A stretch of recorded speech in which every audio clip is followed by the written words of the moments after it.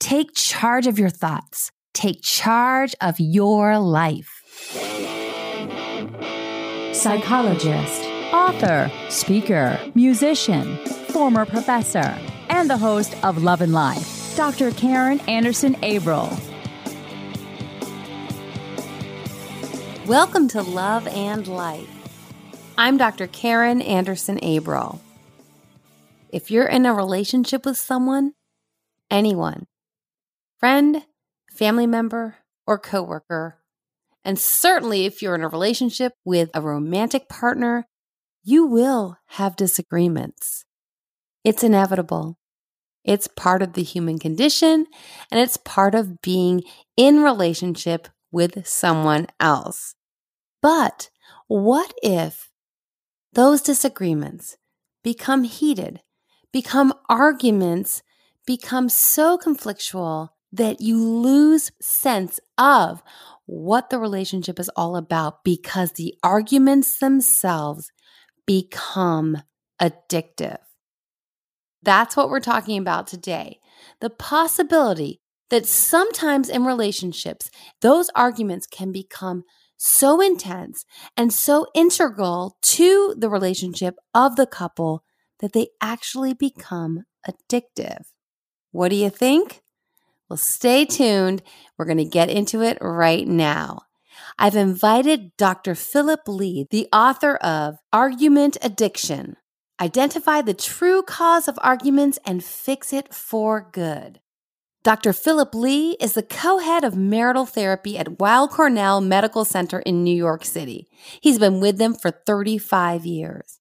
An empathic and straight-talking therapist, he has helped hundreds of people feel happier, have stronger relationships, and perform at their best at work and play. Lee also specializes in helping patients with anxiety and depression, as well as performance issues at work, in sports, and the arts. Lee holds a private practice in the Upper East Side of Manhattan and in Greenwich, Connecticut. He is a graduate of Harvard College cum laude and Yale Medical School. He did his internship and residency at Cornell, New York Presbyterian Hospital.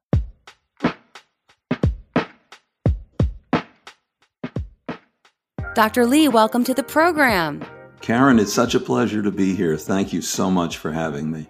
Yes, absolutely. This is the kind of topic that I think is so important and one that therapists, of course, struggle with. I took my marital therapy course in grad school, but... That makes you as much of a marital therapist as any of the others. Oh my gosh, I was just going to say, no, I'm definitely not an expert. So when I have folks reach out to me with questions, I'm always trying to go back to what I know, but to get some fresh perspective on the discourse, I think is so helpful. And your book really, to my mind, it was a very different vantage point. You basically are making this the premise that arguments in marriage are as addictive as any kind of addiction that we're very familiar with. Drugs, alcohol, all the like, even cutting you referred to. And I think that's a really interesting premise. So elaborate a little bit on that. All of the addictions are employed in order to make life more palatable. And they do make life more palatable in the short run, but in the long run, they have a downhill course. Arguing is the same way. Our book, Argument Addiction, shows how marriages, well, as we say, if all marriages could be lived backwards, they would all have a happy ending. Because They all start out more or less happy. But then things go downhill. And as the people start to feel bad and feel criticized and feel underappreciated, they strike back by starting arguments or pointing out failings in their spouse. It's you, not me, that's the problem. And there's an escalation of that. It gets to be more and more, or it gets to be more and more bitter, or perhaps one partner retreats and sulks and the other complains. But in any case, it is a downhill course. It becomes more and more habitual. It's a way of dealing with loneliness and sadness, and it's a very ineffective way, just as drug abuse, alcohol, cutting, bulimia. They're all ineffective ways of dealing with anxiety. But there's that temporary relief. And as you pointed out, it's preferable to feeling the anxiety. In that moment, it's preferable to fight. And even with the anger is surging and the insults are flying, it feels better than to feel rejected, frustrated, and anxious. So I'd rather completely undermine the stability of my marriage in this moment by lashing out than to take a beat and really deal with what's going on underneath the surface in my internal experience. Karen, you put it perfectly. That is exactly right. The only thing I would say is people don't feel like in the short run they're doing something bad. Just as drug abusers and alcoholics, they don't say, well, this will be really bad for me, but, I've got to do it. They say, oh, I'll do this and I'll feel better. And the arguers are the same way. They're going to point out for the millionth time that their partner is doing this wrong or that wrong. Their partner is late. Their partner didn't take out the garbage. Their partner doesn't know how to stack the dishwasher. Their partner took the wrong turn, whatever it is. It's just that they're thinking, this popular saying, the definition of insanity is to do the same thing over and over and expect different results. Right. They somehow expect that when they point out some failing of their partner that they've pointed out numerous times, that their partner is going to say, oh my gosh, you're right. I am late. I've really got to do something about that. No, the way I stack the dishwasher is not as good as the way you stack it. But it doesn't work that way. The partner strikes back and things have a downhill escalation. And the sad piece that you also point out is that the subtext of most arguments gets to the point where it's you're no good. And what strikes me about that is how do we go from I do, you're the love of my life to you're no good? Like in every instance, every argument at the root is you're no good. That's a very drastic turn. That's a great question. In our book, Argument Addiction, which we say makes bad marriages good and good marriages great, and that is true, I think. These marriages start out, boy meets girl, girl meets boy, they're infatuated, and the infatuation chemicals are like crack in the crack den. Everything's great. She's great. He's wonderful. She's so fantastic. He's so, just what I always wanted. The sex is wonderful. Then calendar pages flip. People go out. They get married. At some point, those endorphins, those crack chemicals, the infatuation chemicals fade. And when they fade, it's a little bit like waking up in the crack den. And, those people who were so wonderful, my gosh, they have rotting teeth and they're awful. And I've been lying around in all this. What? Well, it's not as extreme as that.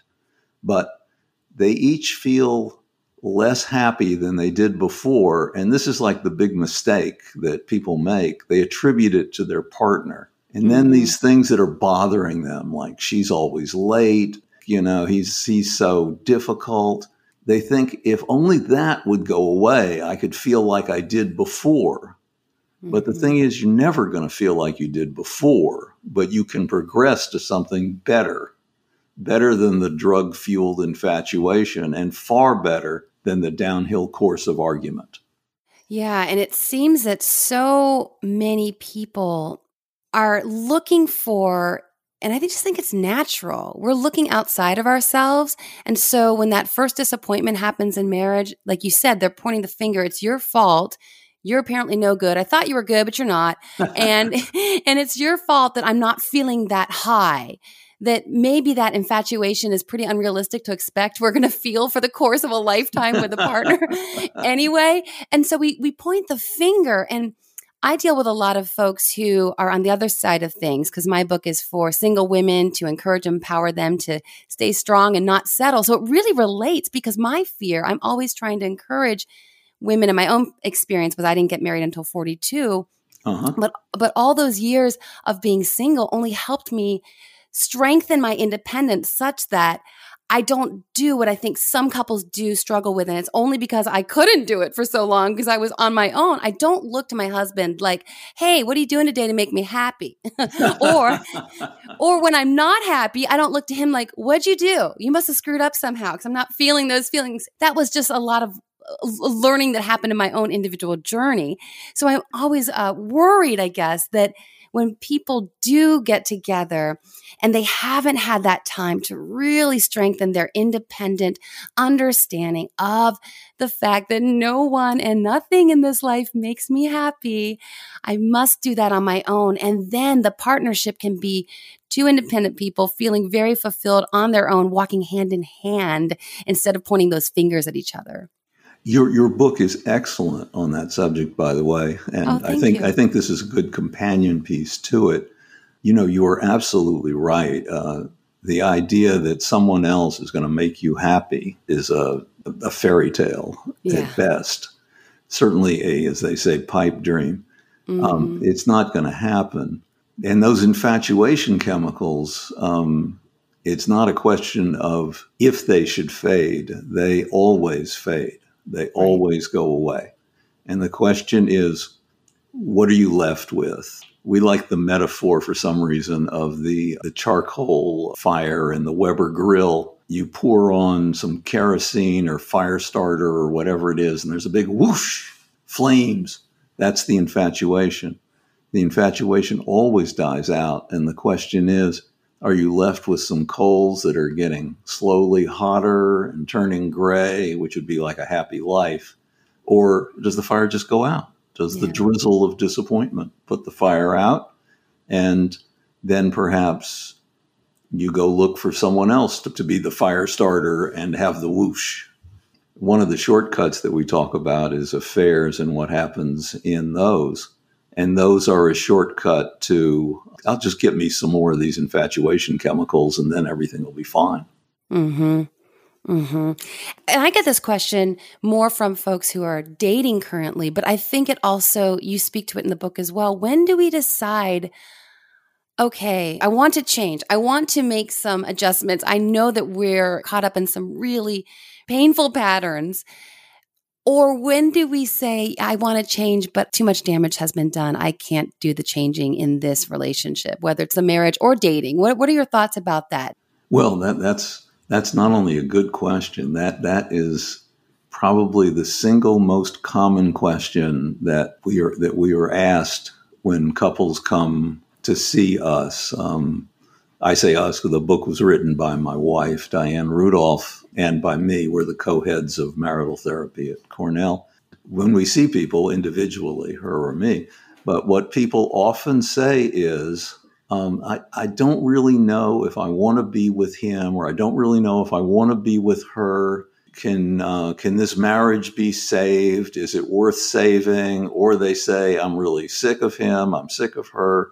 How people feel is not a very good gauge of how things are. Once people aren't getting along, once they're starting to argue, the affection that initially bound them is gone for the moment. What we usually say, what I've heard other people say, we say we're going to make you the best couple we can, and then you can decide. And the truth is that once you make the arguments evaporate and disappear, which is what our book does, then allow the affection and appreciation that both partners have been so thirsty for to flourish. Things can and generally will return to, in some ways, a better situation, in the sense that the infatuation-fueled situation is unstable and was never going to last anyway. Right. I mean, it's probably biological, right? We have to go back to homeostasis. I mean, our bodies can't probably manage all those, the dopamine rushes and the endorphin rushes. It's probably something that we just can't physiologically do. Well, I completely agree with you. I think it goes back to the caveman, and the cave woman. We all have chemicals that make us able to think, oh, this is the greatest person. And those people who had those chemicals had children. Sure. And the people who didn't have those chemicals didn't have children. And the whole Darwin story is whoever has the most children, that's what gets replicated. So now we all have those chemicals, but they can evaporate, which they will. I love the idea of we're going to help you find within yourselves the ability to have the best connection possible, and then it's your choice. Well, that's I think that's really all you can do, and I think it's very fair to do that, and I think it's very helpful to people because the best connection people can have is generally more than good enough. Marital therapists, one of the common questions is, are you neutral? Are you in favor of the couple breaking up? Are you in favor of the couple staying together? I think the common answer is neutral, but I don't think it's really true. I think most people are in favor of trying to fix marriages, it being cheaper emotionally and financially to fix marriages than to have them break up. That is a fact. What is the saying? It's cheaper to keep her. I think I've heard it put that way. Yeah. But you mentioned in the book too, which again, getting back to the comparing those arguments to an addiction, you say that oftentimes even a couple that's coming and they both claim to, and I'm sure they absolutely believe this to be true, that they want to work on their marriage, they are loath to give up those arguments because, as you mentioned earlier, those arguments are giving them distance from that anxiety and that inner pain and frustration. And so, like any addict, they're going to cling to those arguments. And so how do you work with that as a therapist to help them understand that it may feel uncomfortable initially to let go of those arguments, but there is so much to be gained if they can stop those patterns? That's a great question and one of the great challenges. I think to succeed in this, you do have to get people to give up the arguments. And in many ways, that's an act of faith from people because they do not feel that, as you point out so rightly, Karen, they do not feel that they will be better off without the arguments. In fact, to some extent, not only do they act like you're asking them to give up something that's very valuable to them, these arguments, even though the arguments have done them demonstrably no good over the course of time, but many couples don't know what else to talk about. It's, if we don't argue, what are we going to do? Just sit there? And that would be boring. Right?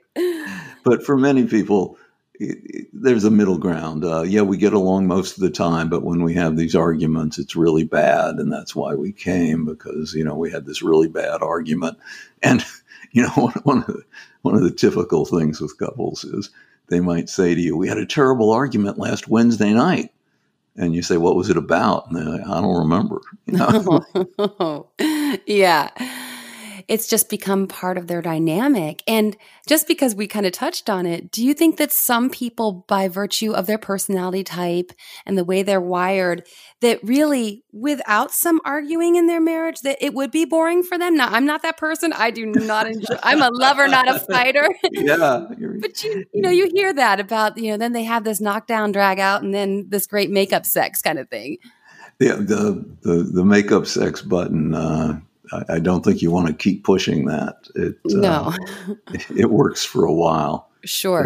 But after a while, it's like these cell phone batteries. It's loses its charge. For sure. And it also strikes me that, as you said, that they, with any addict, also not wanting to let go of their substance of choice. I think there's a lot of fear, and you spoke to that in the book as well. You said it's fearful that if I give up the fighting and the anger, I'll be left raw and vulnerable.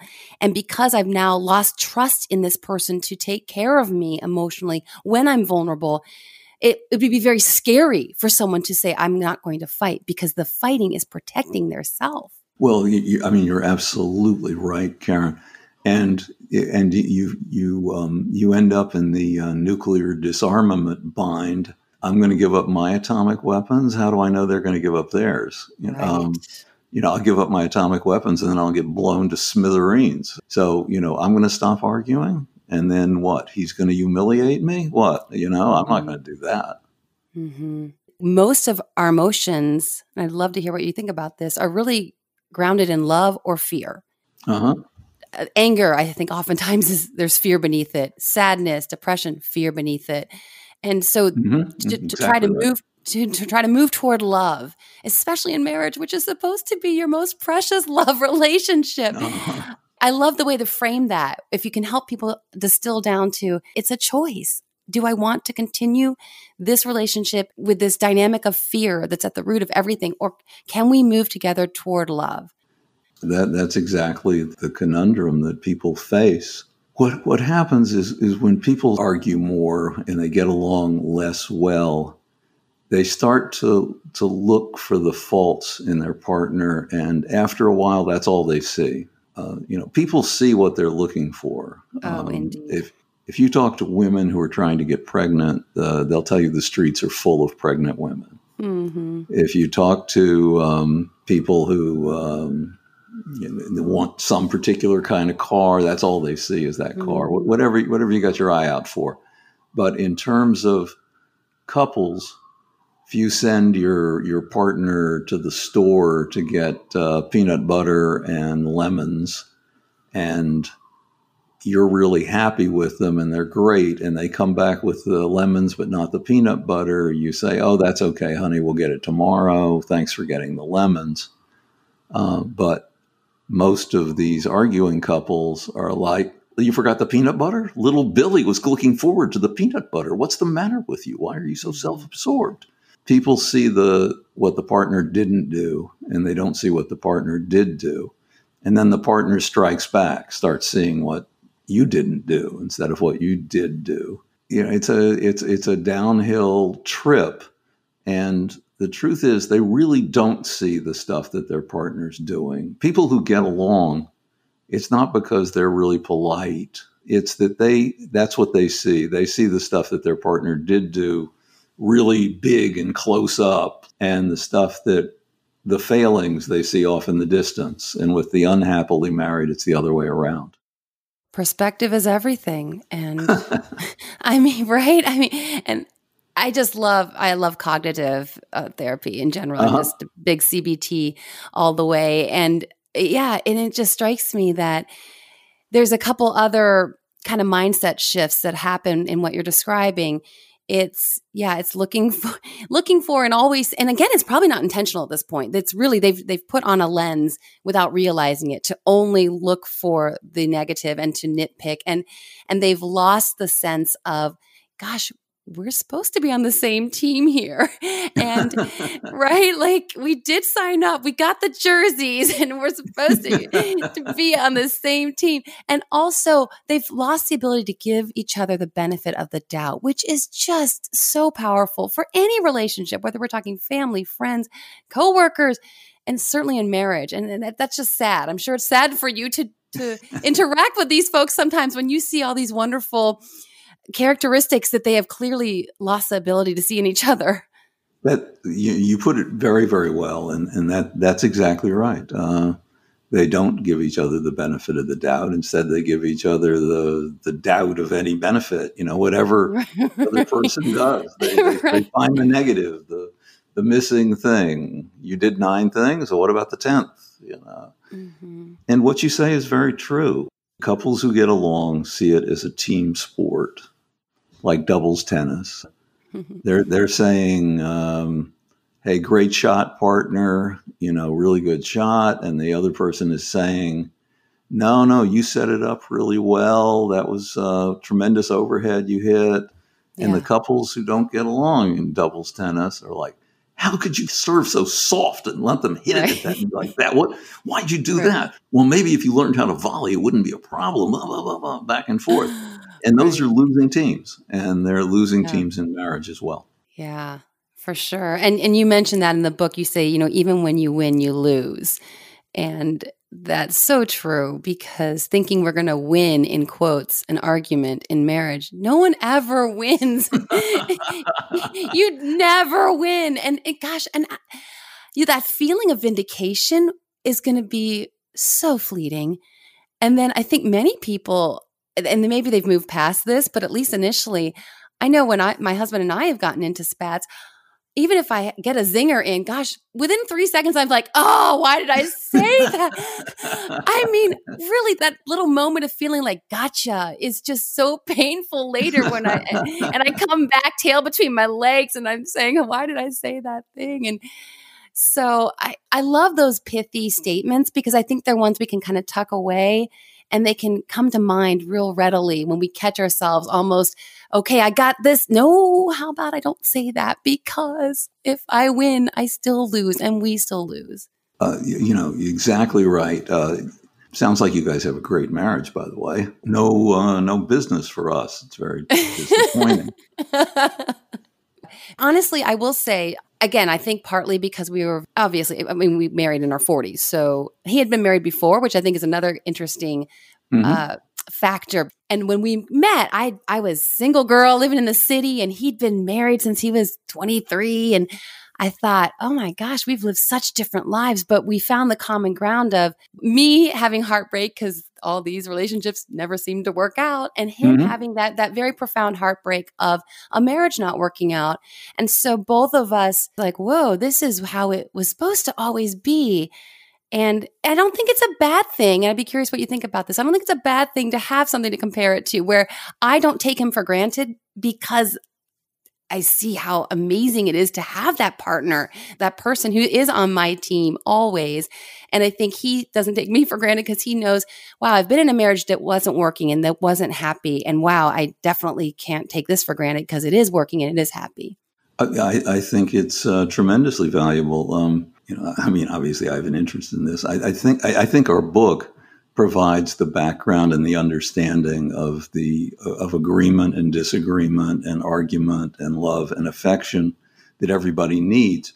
But skipping over that, it's not like people really teach you about this, and it's not like there's an easy way to get it. There's not an easy way to figure out who to be with, and there's not an easy way to figure out how to be with them. And nobody who's like a tennis champion feels bad about the balls they hit in the net. And there's no reason to feel bad about the people that you learned how relationships don't work with before you got to the one that does work.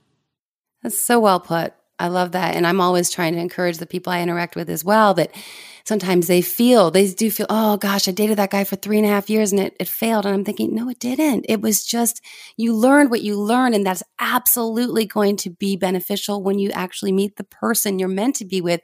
And you're going to learn what didn't work for you and what dynamics you do enjoy and what characteristics are exciting for you to partner with. So nothing's ever wasted if we can make sure we can take those learning principles away with us. Nothing is wasted. And even if you come to the realization, 3.5 years, I could have figured that out in 1.5 years.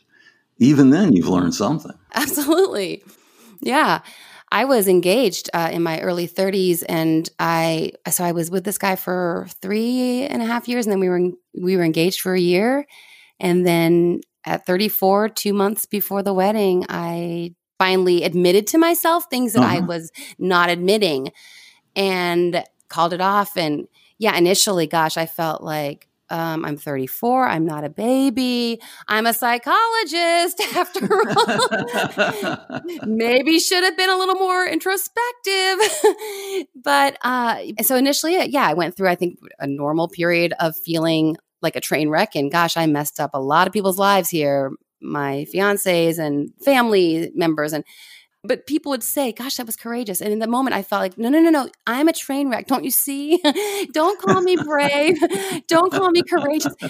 But later, thankfully, I was able to see that choice and that decision as, a brave decision. And also the most loving, because it wouldn't have been loving to still go through with it. That's not loving to do to someone to go, okay, let's get married. And, I'm realizing I'm kind of not all that into you, but I'm 34 and it's time to get married and the clock is ticking and all those sorts of things. So it really, it's a matter of allowing yourself to feel whatever emotions, because breakups are hideous and they're so painful, but then try to sit with and maybe try to acknowledge and agree with some of the people who've tried to speak to you what they see. Then you can really walk away with that experience will definitely not be wasted and you will be stronger and savvier in your relationships moving forward. Oh, that's absolutely right. You did so much the smart and brave and thoughtful thing. Your family just wants you to be happy, and you wouldn't have been. Yeah. You wouldn't have been happy with this guy. He wouldn't have been happy with you. Once you're not happy with him, he's not happy with you. It would have been a complete disaster. You stopped the bus from going over the side of the road into the ravine. Yeah, but then I'd been coming to you. You'd had your business. Well, yeah, there's always a silver lining. It's so great connecting with all of you via the podcast, and I would love to meet you IRL. If your organization is looking for a speaker for your next event, check out my website, go to the speaking page, and see the content that I love to talk about. Just like on the podcast, in my speeches, I cover a wide array of topics grounded in psych research, of course. I'd love to meet you and share strategies for thriving in all realms of love and life with you and your organization. I cannot recommend Dr. Karen enough as your speaker at your event. As my keynote speaker, she completely set the tone of compassion, self-love, and authenticity that bled into everything we did for the rest of the event. She was incredibly prepared and present, and went above and beyond when it came to sharing the event with her audience. Her knowledge, magnetic energy, and expertise while on stage is one thing. It will be everything you'd hope for and more for your audience. But her giving spirit and willingness to do more than simply show up when it's time to go on is icing on the cake. She walks her talk, and by the end of working with her, I was wishing she lived down the block from me for weekly meetups. For more information and to book me to speak at your next event, contact my producer, Tim May, tim@loveandlifemedia.com. So talk to us about the 3 rules you mentioned in the book. People who are used to arguing don't really have a way to figure out how to interact. And simple rules like don't say or do anything that will make your partner feel bad. If you just did that, everything would work out fine. A different way of measuring it, as we point out, is think of yourself as a stock, and everything you do is either raising your stock or lowering your stock's value. And your partner is like a principal shareholder. You want your stock to be as high as it can. And an even simpler way of measuring is every time you interact with your partner is either going to be thinking, gee, I'm glad I married that woman, or, oh my God, how much longer can I take this? Or, gee, I'm glad I married that guy. Or, oh, I can't even stand this. You want it to be, I'm glad I married that guy. I'm glad I married that woman. Raise your stock. And you know, with 4th rule, we say, look, you got to try to get what you want, which is true. You do have to try to get what you want, but try to get it in the setting of not making your partner feel bad, and you'll end up much, much happier. What's the saying? Honey attracts more bees than what is? Do you know what I mean? Yes. Yeah. Yeah. And I don't know the saying, I'm messing it up, but I love that idea of, I think communication is a lot bigger than communication is key, period. No, it's how you communicate. Can you say this very important thing that you need to say in ways that your partner can receive it and not immediately get defensive? And I'm not going to just spout off whatever's coming to mind. Let me think of a way to frame this in a way that I would like to receive it, or in a way that I know that he can hear it and not feel that I'm on the attack. Oh, exactly. Well, I think it's like honey attracts more bees than vinegar or something. Yeah. Thank you. And you're thinking, but why would I want to attract bees? I mean, well, right. That's a good point. What's the point of that? It sounds like vinegar would be the way to go. Right. I think that couples that really get along, that thing I said about don't say or do anything that'll make your partner feel bad, I think they actually don't want their partner to feel bad. So even if they have something to say, they think, I don't want my partner to feel bad. How can I say this so that they don't feel bad? That mostly relies on a relationship eventually getting to the point where if you do something that's disappointing, you feel bad about it rather than you get defensive about it and try to think of a way out of it. So if I forgot the dry cleaning or something, I would feel bad that I forgot the dry cleaning. And so my wife would not say, Jesus, you forgot the dry cleaning again, because she knows I already feel bad about the dry cleaning. She would be like, we didn't get the dry cleaning. Well, that's okay. We don't really need it today anyway. Even if that weren't true, probably. The reminder about the dry cleaning is in there, the attempt to have me not feel bad. And I'm thinking, I'm so glad I'm married to this person, not, how much longer can I take it? Right. Yeah. And it just is so sad to see that people you imagine that they probably had that manner of interacting at one point, and then it just, based on all the things we've talked about, derails. So I have to ask, and you don't have to answer, but do you feel, did you come about some of this from your own marital struggles at some point, and then you iron things out and then realize we've got something to share here? Well, like you, like everybody, you go out with a variety of different people and you learn. You learn from stuff that happens.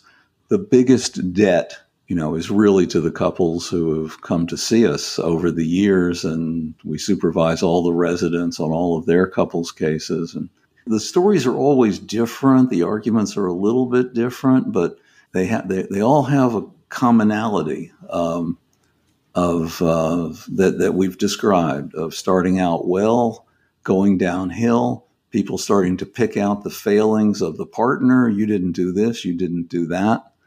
And that's why the answer to what do couples argue about, I think Gottman says anything, which is true, because the arguments themselves, and a lot of marital therapies involve trying to figure out who's right in the arguments, but who's right is the people who don't have arguments. Yeah, and you point out in the book several kind of common themes that tend to be argued about a lot, but then you're always getting back to the underlying tension, and the underlying theme is always the you're no good, and it's coming back to the fear, really. Yeah. And I do want to say, so for anyone who's listening, the book is very accessible, even though obviously you guys have over 50 years of experience in this and you're professors, and it's obviously you have really incredible credentials, but the book, it's short chapters, very digestible. So I think it's one of those things which I love personally. I'm a psych nerd, of course. I love the literature, but no one's, the average person's not trying to pour through some academic journal, right? So I love when we can take research that's really important and then disseminate it in a way that people go, okay, I can get through this short chapter, and okay, that's manageable. I can digest this. So I appreciated the form of the book as well. I'm so glad to hear you say that. Thank you so much. It was certainly our intention for it to be highly readable, highly accessible, and highly entertaining. Not stuffy, not pedantic, not full of stats and footnotes. Very, very readable and entertaining, and we think it does the job. I would agree for sure. What do you have to suggest, again, because many of my listeners will be in the dating realm? Do you have any specific things that they should be looking for when they are in the midst of that dating relationship? Are there things that they should be trying to sort through to make sure that they're making a strong choice in a partner? Well, there are two pieces of advice that I would give them. One, I would try to act the same way that I would act in 5 years, not artificially enhance my attractiveness by, a guy who goes to the gym every day, suddenly finding time to spend all the time with his girlfriend and not going to the gym. But after they get married, he's going to be going to the gym. Mm-hmm. And she's going to be like, what happened? You were here. This isn't who I married. And he's like, I go to the gym. Yeah. That's like a trivial example, but there's a world of examples from that. And the other thing I would say is it should be a lot of fun. I mean, it should be a day at the beach. You know, you got all those endorphins. If you're still not having a good time, it's a pretty bad sign. Oh my gosh. Yes. I encourage people who reach out to me with questions. I'm always reminding them, dating is the honeymoon period. It's the A game. If you're really not happy with the dating relationship, please understand things are going to get more challenging as life goes on.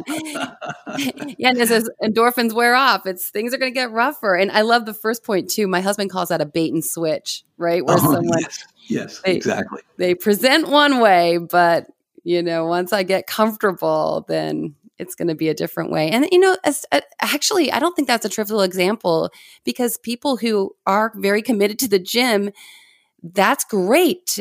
On the one hand, that's great that you are taking care of your body and you're trying to be healthy. But some people that can be an addiction as well, where it's completely takes over all their spare time. And I wouldn't want to be with someone like that because I have other things I want to do together.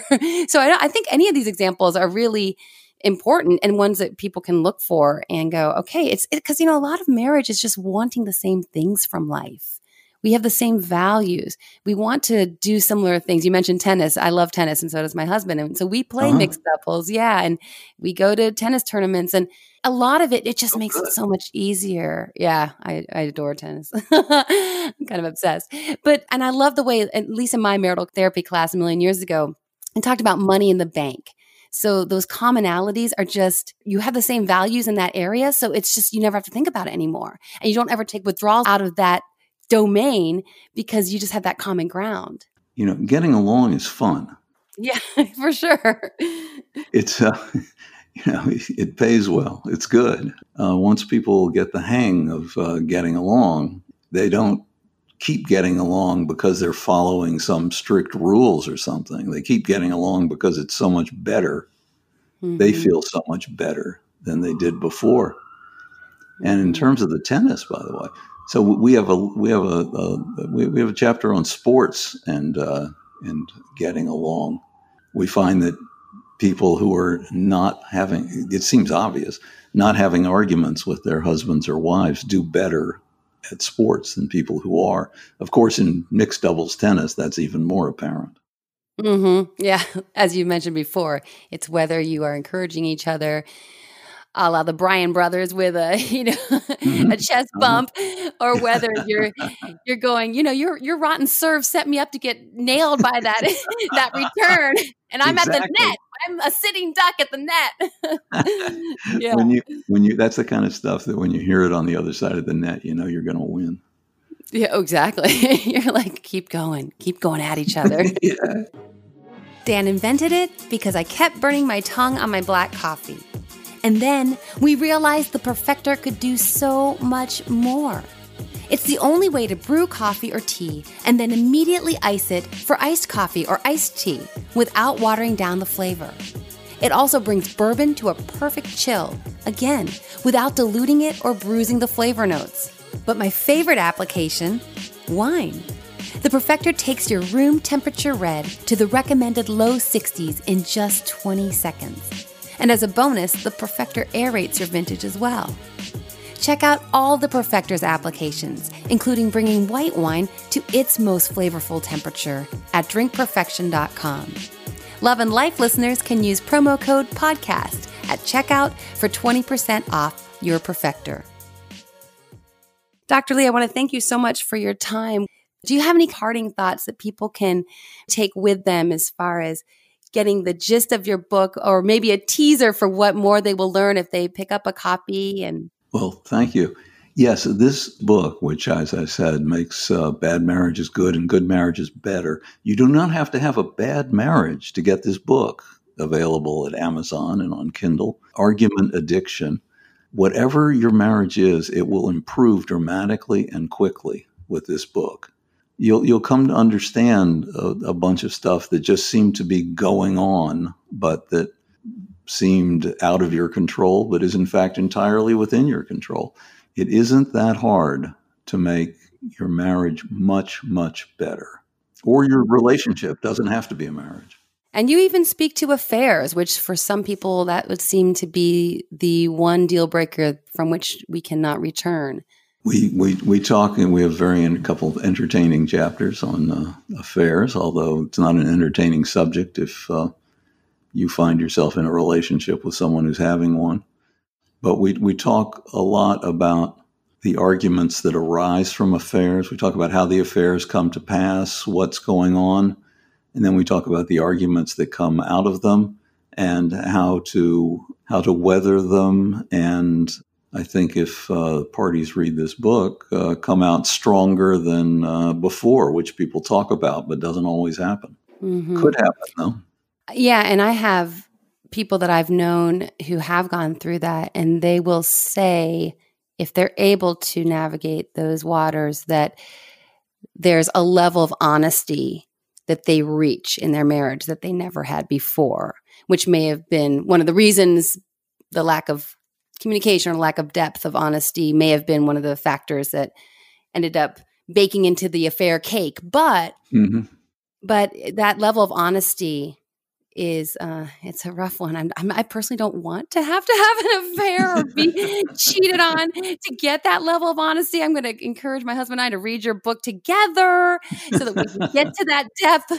But I guess again, it's going back to what kind of vantage point do you want to take from a painful, traumatic situation? Are you going to then look at it as, okay, well, silver lining, gosh, I wouldn't have tried to script this out to get to this silver lining in this way, but this level of honesty. So there, again, that can be a level of strength or that could completely sustain the marriage in the years ahead. I say that and I feel like I need to tell my husband, I'm going to call him right after this and be like, okay, just by the way, when you listen to the podcast, understand our honesty is good. We are very honest. Excellent. Right. Well, thanks again, Dr. Lee. I really appreciate your time. And yes, the book is available on Amazon. Are you on any of the social media channels that folks should be aware of if they would like to follow you and that sort of thing? I've started occasionally writing for Psychology Today. I'm there a little bit. That's a great resource too. So yeah, thanks again for your time and really appreciate it. Thank you so much. It was such a pleasure. Give your husband my best. I will. Okay, great. Congratulate him on good choice. Oh, thank you. Bye.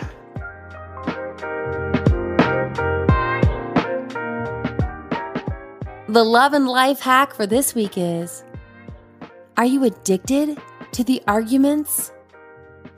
If so, look deep within, as Dr. Lee talked about. What's going on beneath the surface of all these arguments? The dynamic at work, the patterns at play are soul-crushing and relationship-crushing.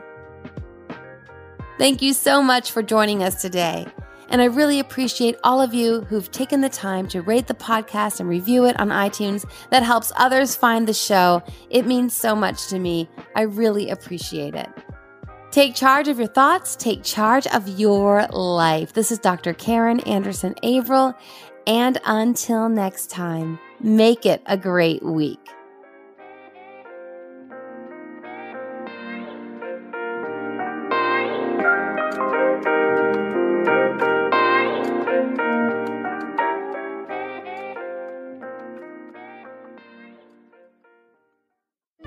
Love and Life is produced by Tim May and host and executive producer, Dr. Karen Anderson Averill.